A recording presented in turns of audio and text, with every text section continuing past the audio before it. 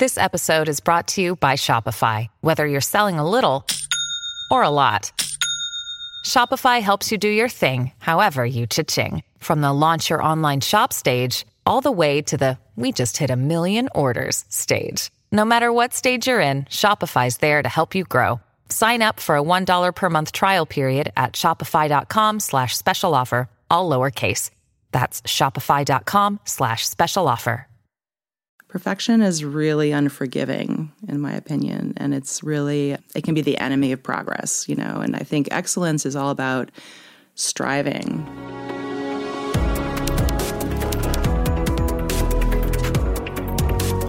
You are listening to Change Lab, conversations on transformation and creativity. I'm Lauren Buckman, president of Art Center College of Design.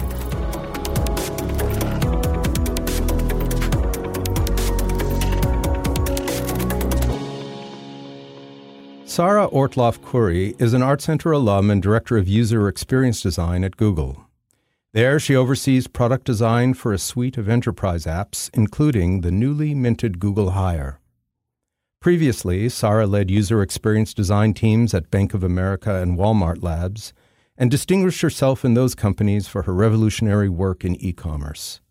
With over 20 years of experience at the intersection of design and technology in Silicon Valley, Sara continues to blaze the trail for female leadership throughout the technology sector. Today, we discuss Sara's early interest in literature and how she developed her critical thinking skills by reading the likes of Tolstoy and Dostoevsky. She speaks compellingly about her experience as a pioneering woman in technology and about her navigation of Silicon Valley's upper echelons. She is a woman guided always by her commitment to positive change and by her razor-sharp instincts for disrupting the status quo.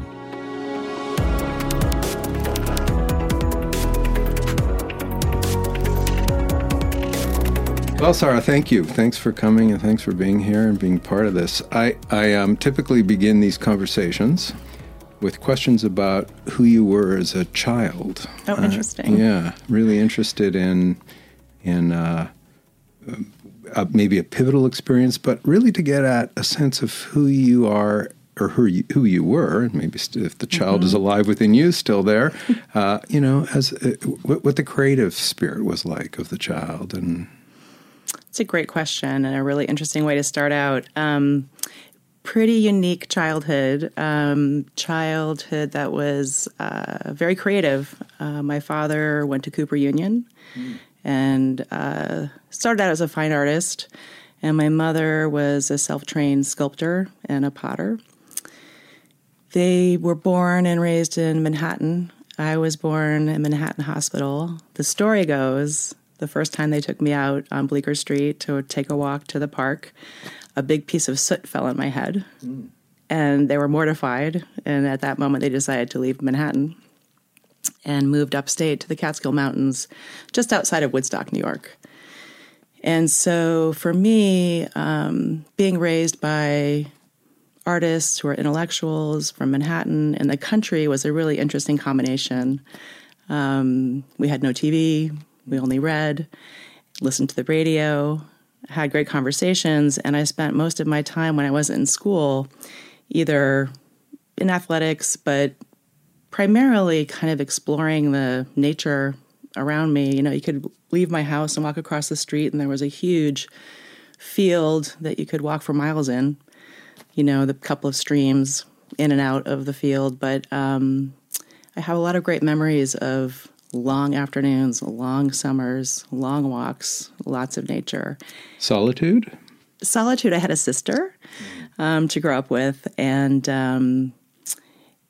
for me, the space and the time and the quietness to explore ideas and to think about things in a deeper way than you do when you're flooded with media and you're kind of bombarded with information like my kids are, I think is a real gift. I think it really is a unique way to grow up. And because we were living in upstate New York, we chopped wood, we stacked wood, we made bread, we fed chickens. So this is very kind of, bucolic. I was going to say that. Almost like farm, homestead kind of lifestyle. And your parents had studios there? Your dad had a studio? Mm-hmm. Yeah. Both my parents had studios, and they made their living in interesting ways. I mean, one of the fun things for my sister and I, when my parents had a boutique at a point, we went to Morocco with them in the 70s when we were probably 10 and 9, which is very unusual. And those kinds of very adventurous,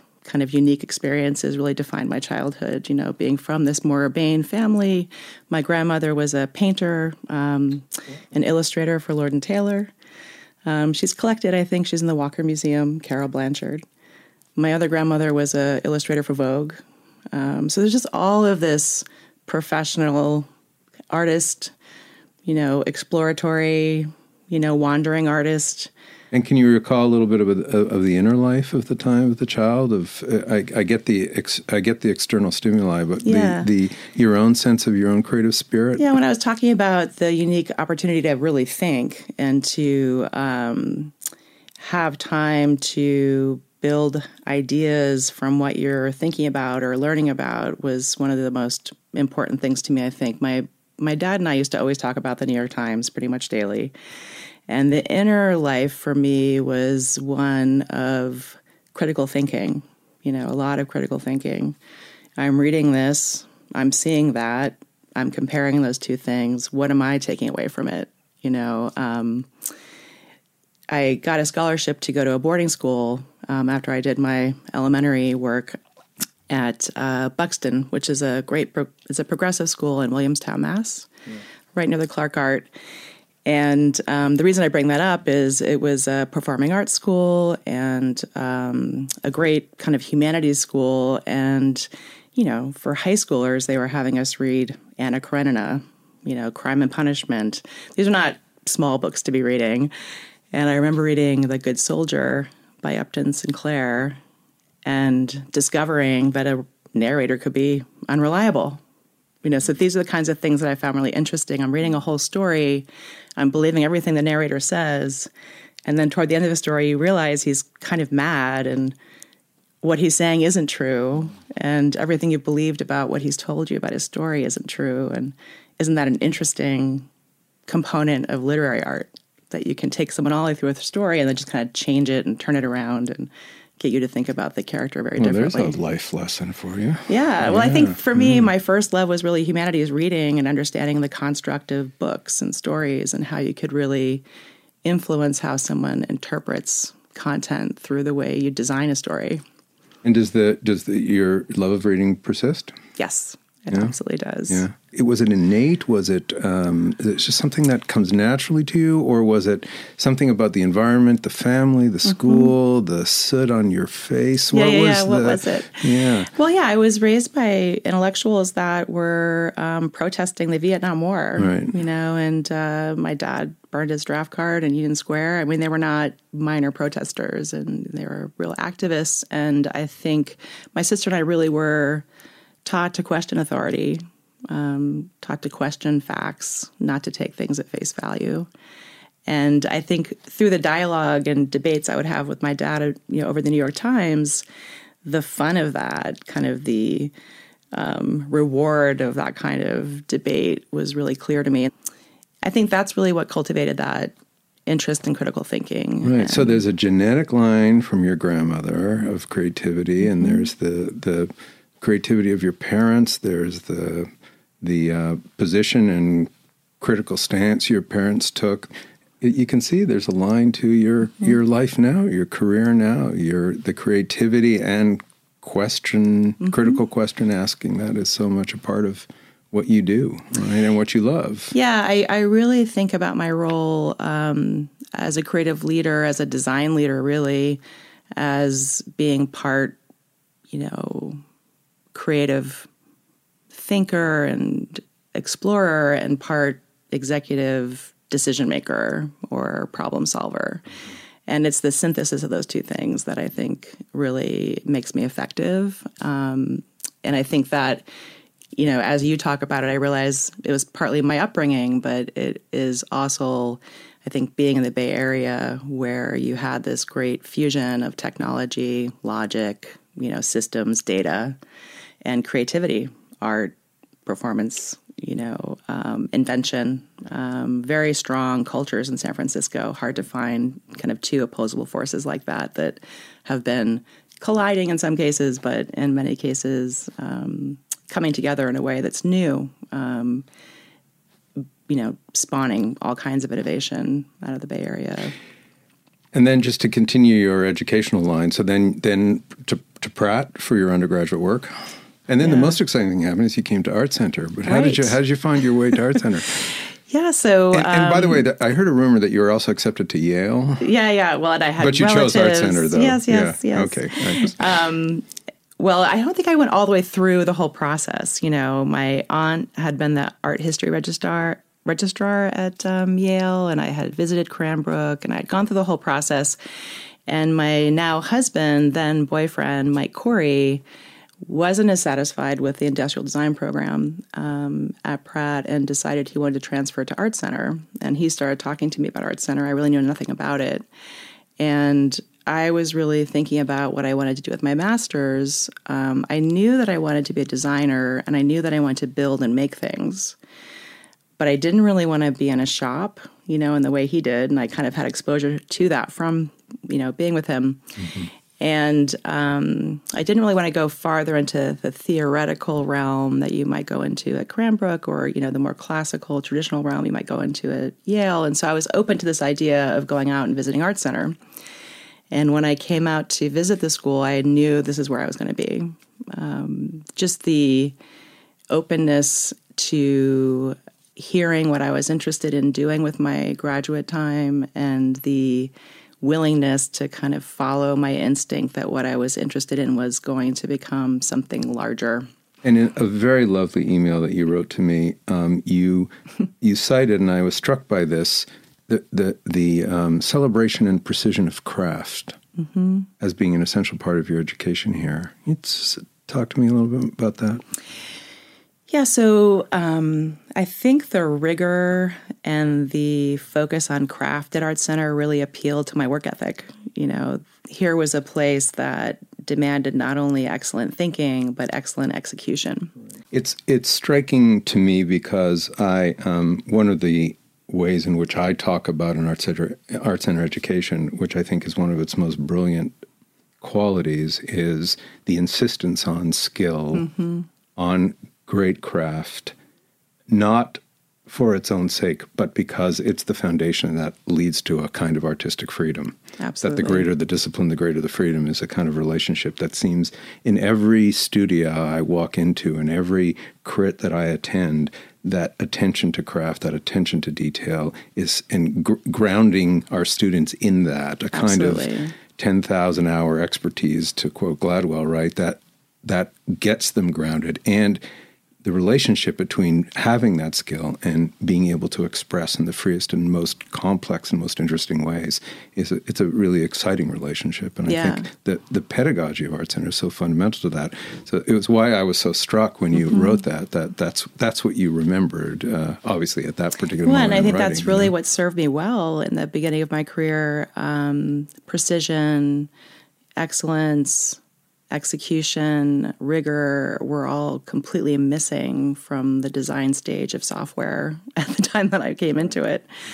And, one of the things that I think is interesting about my career is I was only a practitioner for maybe 2 or 3 years. I rose to leadership positions really quickly. And I think it had to do with having a sense of how to do things that was very informed by my experience here. You do them as well as you possibly can, and you exhaust all the possible solutions to a problem as quickly and rigorously as you can, just to get to the essence of the problem that you're solving. And then that freedom or that liberation into some kind of a solution will come. Yeah. It's interesting, though. I would want to make the distinction, though, that Art Center didn't expect perfection. I think excellence is really different than perfection.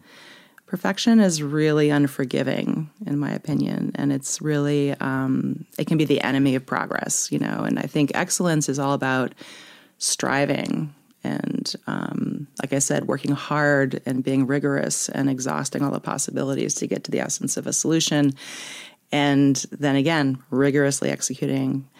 That's an interesting nuance, Sarah, and you could probably relieve a lot of anxiety among a lot of students in this building right now for them to be able to understand that distinction, which I'm not sure we make as clear as we might. So let's fast forward a bit to your career you went from startups to B of A, is that right? To Walmart to Google? That's an interesting journey. I started out working in little startups. At that time, startups didn't have seed funding. They didn't have venture capitalists involved. It was really like you just didn't get paid for a while. Chop wood, yeah. Exactly. Yeah.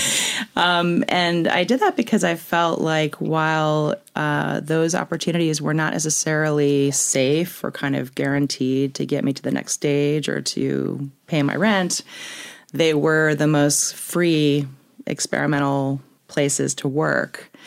And again, that's where I brought a lot of the structure and the rigor that I learned here.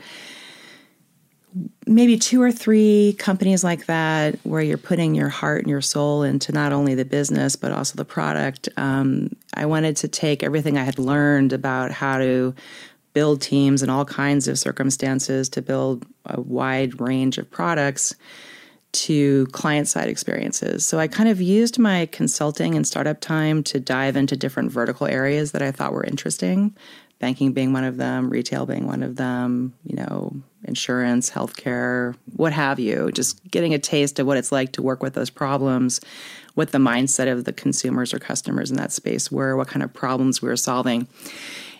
So decided to go client-side and take the kind of practice forming and team building and process for making products to these large traditional businesses that were basically being disrupted by all these startups and firms that were coming up with whole new business models and whole new ways to attract and engage customers. So, B of A was a great experience for me in that looking at a problem as complex as multi-channel banking. So you've got the ATMs, you've got the mobile devices, the online experiences, the in-branch experiences, all affecting someone's sense of what it's like to interact with that business, all affecting how the organizations have to change how they're working together. And in those environments, both at B of A and at Walmart Labs, I was drawn to, or these kinds of projects found me, strategy projects. So we want to have an online banking presence. We want to have a mobile presence. We want to have something distinctive and delightful, but that can't just be transactional, So did a lot of work to envision things like the future of banking. Did a lot of work at Walmart Labs to envision the future of shopping, where there really are no physical boundaries between people and the things that they want, and stores become less of a place to go buy something and more of a place to move products around. Which was a kind of monumental discovery of yours, right? That you were asked to do the Walmart.com experience for 2016, which is now passed. Yes, right? Yes. This is probably like 2013, and that sounded, 3 years is usually a good time trajectory for vision. And I think that's a good one to cue off of. I think it's interesting as a creative leader, you'll be asked to do something very tangible and concrete. And once you get into the problem space, you end up really reframing what the problem really is. And so in this case, I was asked You realize that the narrator wasn't telling you the exactly, truth. Exactly, a good one. Right. And, we call that design thinking now. Indeed. But at the time, I was really thinking about, in the future, why are we even talking about a website if the whole vision of an endless aisle or a kind of store with no boundaries is what we're talking about? Why would we talk about one channel? Wouldn't we be thinking about how to bring all that together? And how much was that your discovery, and how much was that a listening to the customer?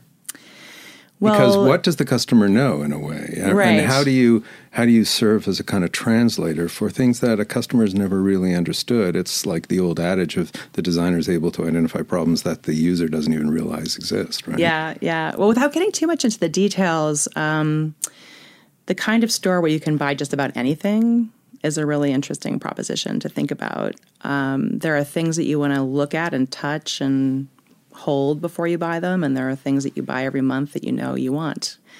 And so in an environment like that, you have customers saying, I want to go to the store, I don't want to go to the store. And what we ended up doing was really looking at the behaviors and attitudes and segmenting into, a set of behaviors and attitudes that helped us understand that mass audience in a finer detail way. And so the idea was to allow people to either qualify what they're going to buy in the store with the online channel or navigate the store with their mobile device. So one of the things that I really tried to surface was you would never want to shop a huge store through a mobile device in a store. And there's a high likelihood that the inventory is not going to be the same. So that's going to be a very frustrating experience. So what is the problem in the store? The problem in the store is it's a huge store and no one can find their way around. And what are the people in the store spend all their time doing? Telling people where the things are. So this is where technology can really play a role in helping someone navigate the store and allowing the people that are in the store to do things more valuable than tell people where things are. So it is really asking customers, sure, what they want, but I find that observed research is much more powerful. So watching what people do and maybe asking a few questions. Right, and serving as a kind of translator at some point, right? And then or interpreter maybe is a better word. Yeah, to your point, I was also really listening to the organization. So you had these physical store, and digital store forces coming, sometimes at odds and sometimes together. And what I was able to do really through storytelling, building things like vision videos, was galvanize all those different parties to see that our one unified goal was to serve this customer that had all these different ways of behaving, and that it wasn't really about whose revenue is recognized or not, that we all played a part, and that, It's wonderful. So it's interesting because that was really about kind of painting a picture of what it would be like to shop in the future.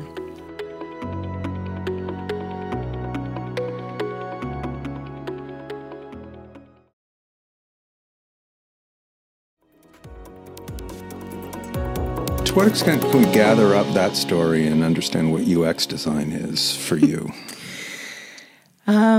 That's an interesting piece to think about, too, of the story, in that when I started in the early 90s, UX design was really in service of technology or product, and I often got asked to make background screens or buttons, which really grated me the wrong way, because I was much more interested in what is this product. And so UX, by the time I was working client side, had become a really valuable asset, meaning UX had a seat at the table to talk about how to build a strategy to make a business more and more relevant over time and sustainably relevant over time. And so the function of UX has changed a lot from the time that I started till now. Especially, now being at Google after joining a startup that was acquired by Google,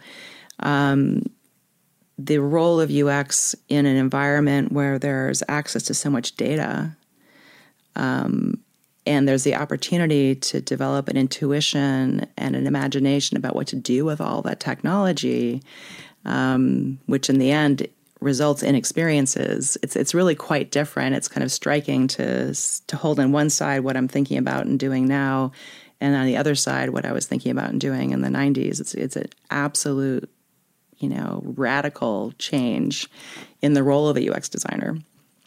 I think that one of the most interesting things I'm thinking about now as it relates to the role of UX is as we start interacting more and more with assistants, with bots in our chat rooms, with automated reminders, with working alongside machines versus interacting with intersection points with machines and systems. I think the role of the designer really has evolved to one where you're trying to figure out not how a person works cognitively, not how a person thinks about doing things. So, typically the UX heuristics and kind of measures of quality or success that I had come up with were, task success. I can complete this task. I can find this, piece of content.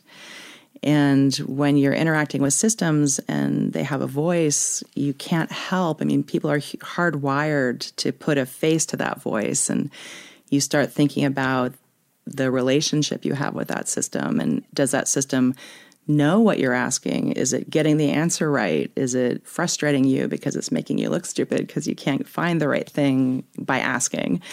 I think we're really starting to think about human experience versus user experience. I know which one I want.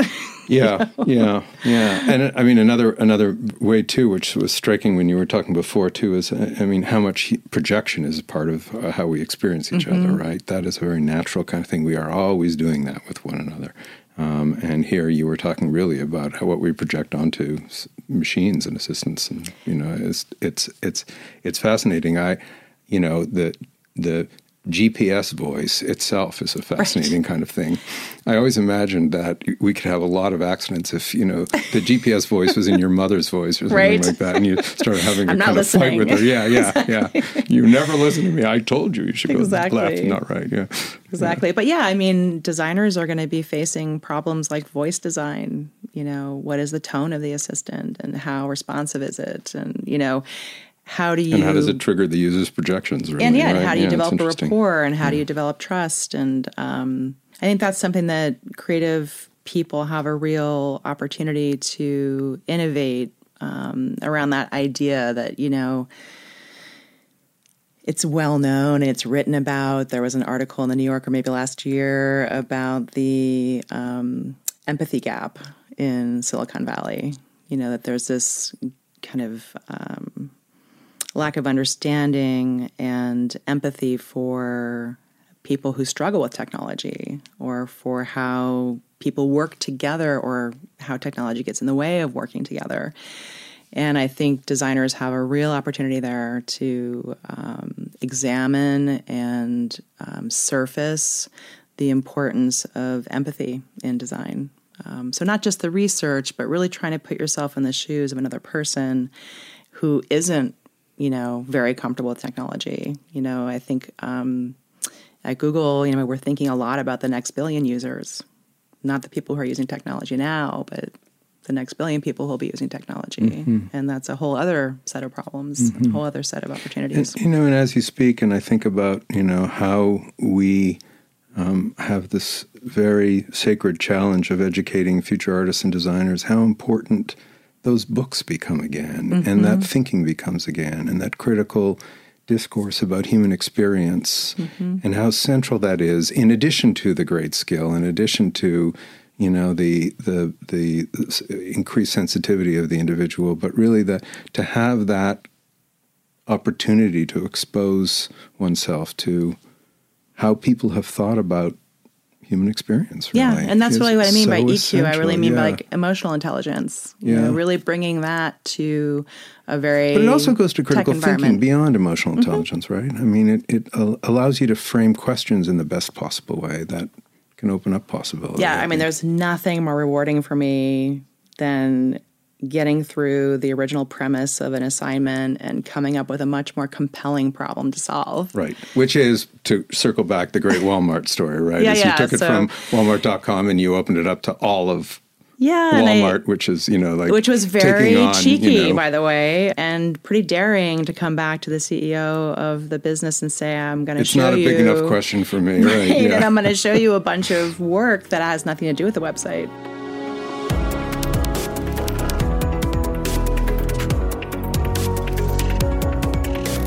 I've got a couple of things that you've said that it would be fun for you to riff on a little bit. Okay. One is, I think, a tweet you put out that says you're the product of your own narrative. Mm-hmm. Discuss. Well, an interesting angle on this one, I think, is, being a person from, the country, from a non-technical background, being classically trained, kind of discovering technology and the opportunities for design and technology to be fused in college, and then going to the Bay Area in the 90s. I mean, very challenging to know your place in the world, right? And I think my conviction around that thought has to do with building an inner narrative that this is all going to lead to a great career. This is all very primitive right now. It's all very unknown and very uncertain right now. And I feel uncomfortable and I don't know exactly what I'm doing, but I wouldn't want to be doing anything else. And that narrative was very important to me in the early part of my career. And to restate what you were saying earlier, you, in this case, needed to learn to trust the narrator. Oh, good one. Which is your own, right? Your own instincts there, right? Yeah, I think, some people call it imposter syndrome, and it's a little bit overused as a term, but trusting yourself is a really key part of So it's the story, creatives. right? So it's the story you imagine for yourself. It's another maybe way of talking about a kind of ambition. It's since you are so passionate about story, there is a story. Yeah, and I belong here. That was very much part of my story. You have to imagine, not only was I a creative and a designer, I was a woman, and I'm in this very foreign territory, working primarily with engineers, primarily with people from the Valley, didn't talk their language, and it was really important for me to establish a confidence in my value. And I think that came from your narrative, is what you're saying. I think so. That you wrote, quote unquote, wrote for yourself. And did the narrative change as you experienced what you experienced? Did it change? Was it a different story when you stumbled and fell? And I think that's the whole thing about change. A good illustration of that is, having come up through consulting and then come up through client-side work and building practices, building great teams, getting to the point where, I had a couple, maybe 100 people on my team globally, working as an executive design leader, getting pretty comfortable. I've got this. I'm leading teams at scale globally. I'm at the table with strategy. I'm influencing. At that point in time, I chose to change the narrative and disrupted myself, basically, and chose to leave a very, well-established position and a job that was going just fine to, take that 200-person kind of milieu of leading a large design team and switch that up and join a tiny startup. So I think I was maybe 49 when I decided to do this, to go back to startups. Wow. And the narrative was, what am I afraid of? Why am I on this path of security? I started to kind of want to disrupt that comfort, to get uncomfortable again. So you built the narrative to give you confidence. Mm-hmm. And then you deliberately disrupted that narrative and changed it to undermine that confidence, so maybe you could go deeper into something. Is that an accurate reflection of what you're saying? It is. And I think for me, coming to that point in my life was, is my narrative that I started out in this field when it was nascent and, was a pioneer building these practices and defining how to do this work and then bringing it client side and scaling it? Or is it that I build products? So I think when you become an executive design leader, there's a great Chinese proverb that talks about going an inch deep and a mile wide. So I really felt like I was hitting that plateau of I was very influential across the organization, but I wasn't deep on the product anymore. And I missed that. I mean, you think about it, like what do we do every day for at least 8 hours by the time we're 20, 5 days a week? We work. So it struck me, isn't it strange that we're spending all of this energy and we're building this industry around designing experiences for consumers where the people that are using these products might use the product for like 10 minutes a month or maybe 2 minutes a day or in increments of a minute or two at a time. And there's kind of this opportunity to address a range of design problems for products that people are using for 8 or 10 hours a day. So that really got to be an interesting question for me, and it felt scary enough, different enough, and unknown enough for me to bite, basically. And so I joined the team, and I went from having 100+ designers to having no designers. And but it was a change of your own agency. That's interesting, and as was the original narrative that you built for yourself to build that kind of confidence to work your way through. You and I were talking about failure earlier. I guess that leads to the question: in what way did failure enter, and did failure disrupt the narrative? Not necessarily of your own agency, or maybe you think about it that way, that it was still your own agency. Yeah. So if you think about it, I had kind of gotten to this place in my career where I was very confident enough to disrupt myself, change that narrative. Yeah. Well, I got my wish, day one. I'm sure you had moments of out of my mind. Yeah. Exactly. I walk into the office the first day, and, I realize I really am going to be working with 30 engineers for a while as I build a team. And I'm not in a large company where there's general knowledge about what design is or how design works. And so I started to get a feeling really early that nothing I had done before would be what I would do here. And that started to kind of shake my confidence a bit because, again, the way you work and how you solve a problem is really essential, to making progress. So I had to find new ways to engage the team. And I really had to think differently about the team I was going to build. I want to move on and talk a little bit about change. And half of the Art Center mission statement is influence change. And so much of what we're interested in this podcast is to understand how people talk about how they've influenced change.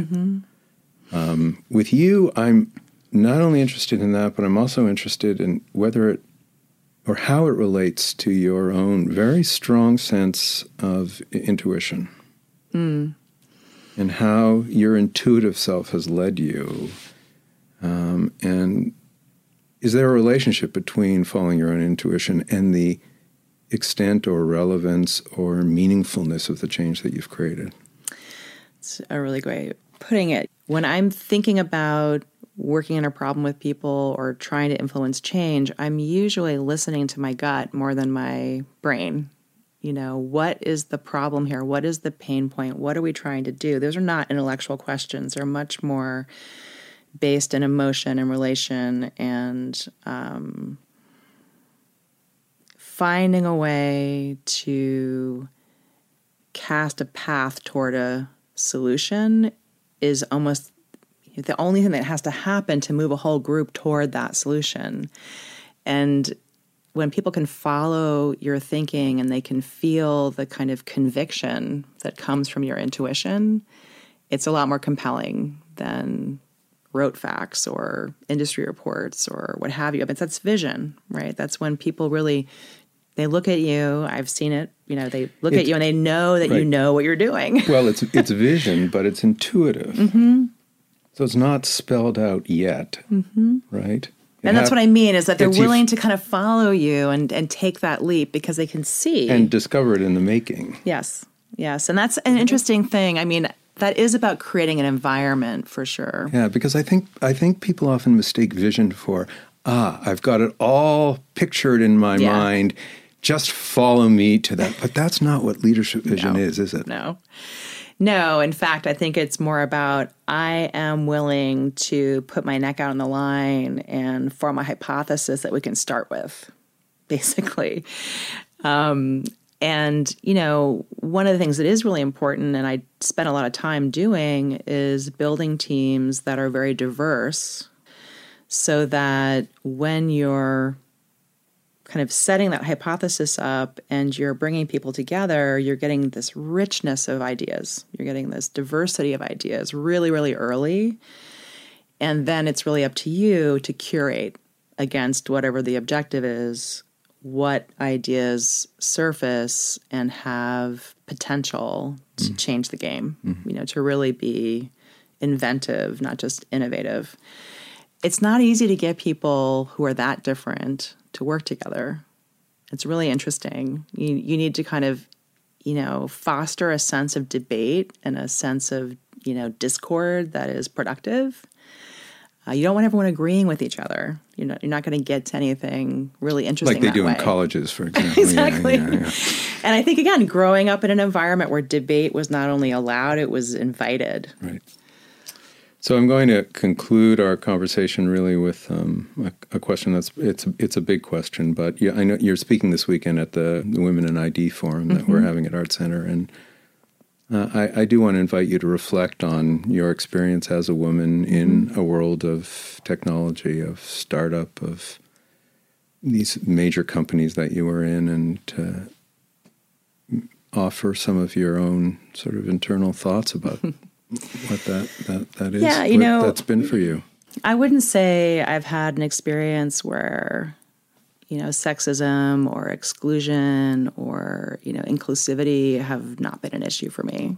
But I try to talk to the people that I mentor and, even to my own daughter about, as a leader, it's not, what you do when all the conditions are perfect that matters or that anyone remembers. It's what you do when you're facing adversity and you're facing a situation that's not perfect that matters. And so I really try to take a pioneering attitude with that.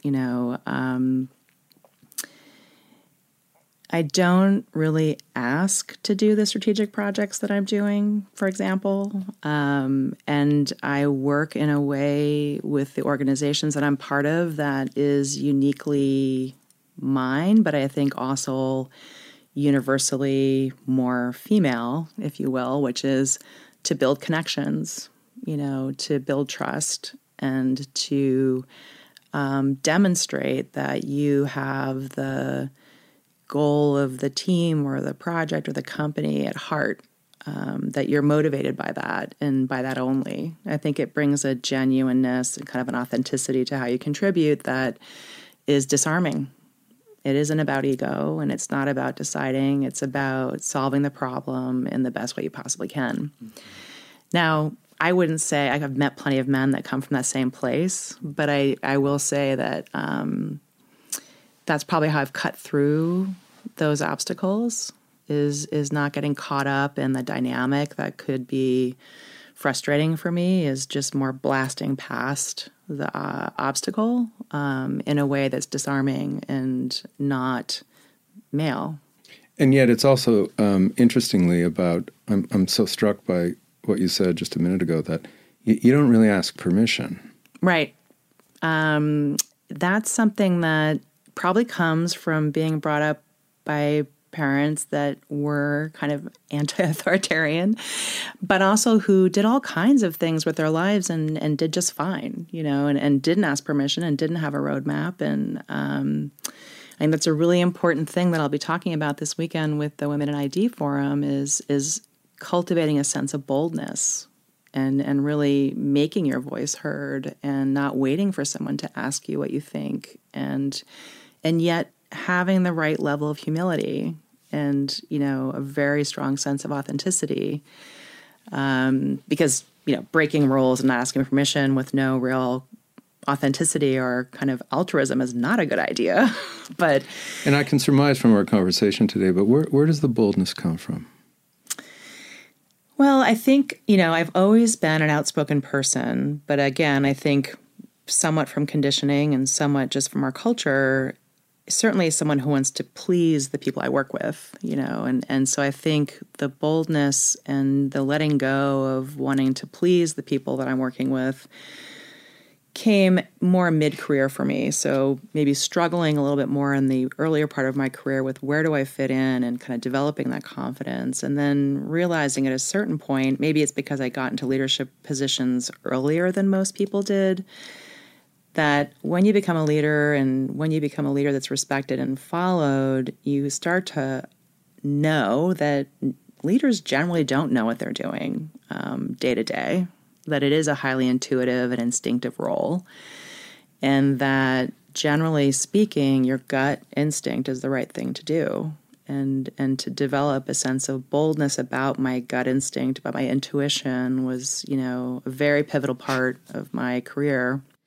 But a gut instinct that's as much about nurturing a community too, creating an environment of listening, this comes from my work as a theater director, that, you come with an idea, but as you engage with the community of actors and designers, it changes and it morphs, and the real project is to hand it over to that community ultimately, which is exactly how I think about being a college president as well. Yeah, right? Oh, that's interesting. Yeah, and so there is a level of detachment from the solution, the specific outcome that I've definitely gotten comfortable with, but a boldness around how to motivate people to do things they don't think they can do, a boldness around how to compel people to think in a way that they weren't thinking, a boldness around believing in an idea that other people may feel kind of reluctant to support, is just a real gift, I think, and I think it's something that we should be helping students at least see the necessity for. Speaking up and making your voice heard when you have an idea that you think is a strong idea is really how you start. And what I think you notice, and what I noticed, is you're usually right. You're usually right, at least about that starting point. And people start to trust you. And then, like you said, you become a leader who is focused on cultivating a team that can operate without you. And there's a great saying that leadership is what people do when you're not in the room. I often talk about my goal is building teams that are self-organizing, that the way that we work and the respect that we have for each other and the talent that we represent as a whole is something that has a life of its own. And to treat it with respect and to treat it as a treasure and to... Not unlike parenting. Yes, in many ways. Yeah. One of the other things that I've really committed myself to as someone who is a pioneer in tech as a woman is mentoring and speaking and embracing the community of women that are out there now. And I think that's really important, not only for the people that are coming up, but also for me to stay in touch with that and to be a resource to people who are finding their way. I think it's really an important focus area for me. But, you sustained who you are and your humanity and your sense of purpose throughout it all. Well, I won't say it's been easy, to be vulnerable for a minute there. Can't imagine it would have been. Yeah. But I think there's a spirit of invention and a spirit of creativity and joy that has served me really well, is really the best way I can say it. I think that's a great place for us to conclude. Thank you so much. Thank you so much. Thank you. I really, really enjoyed it.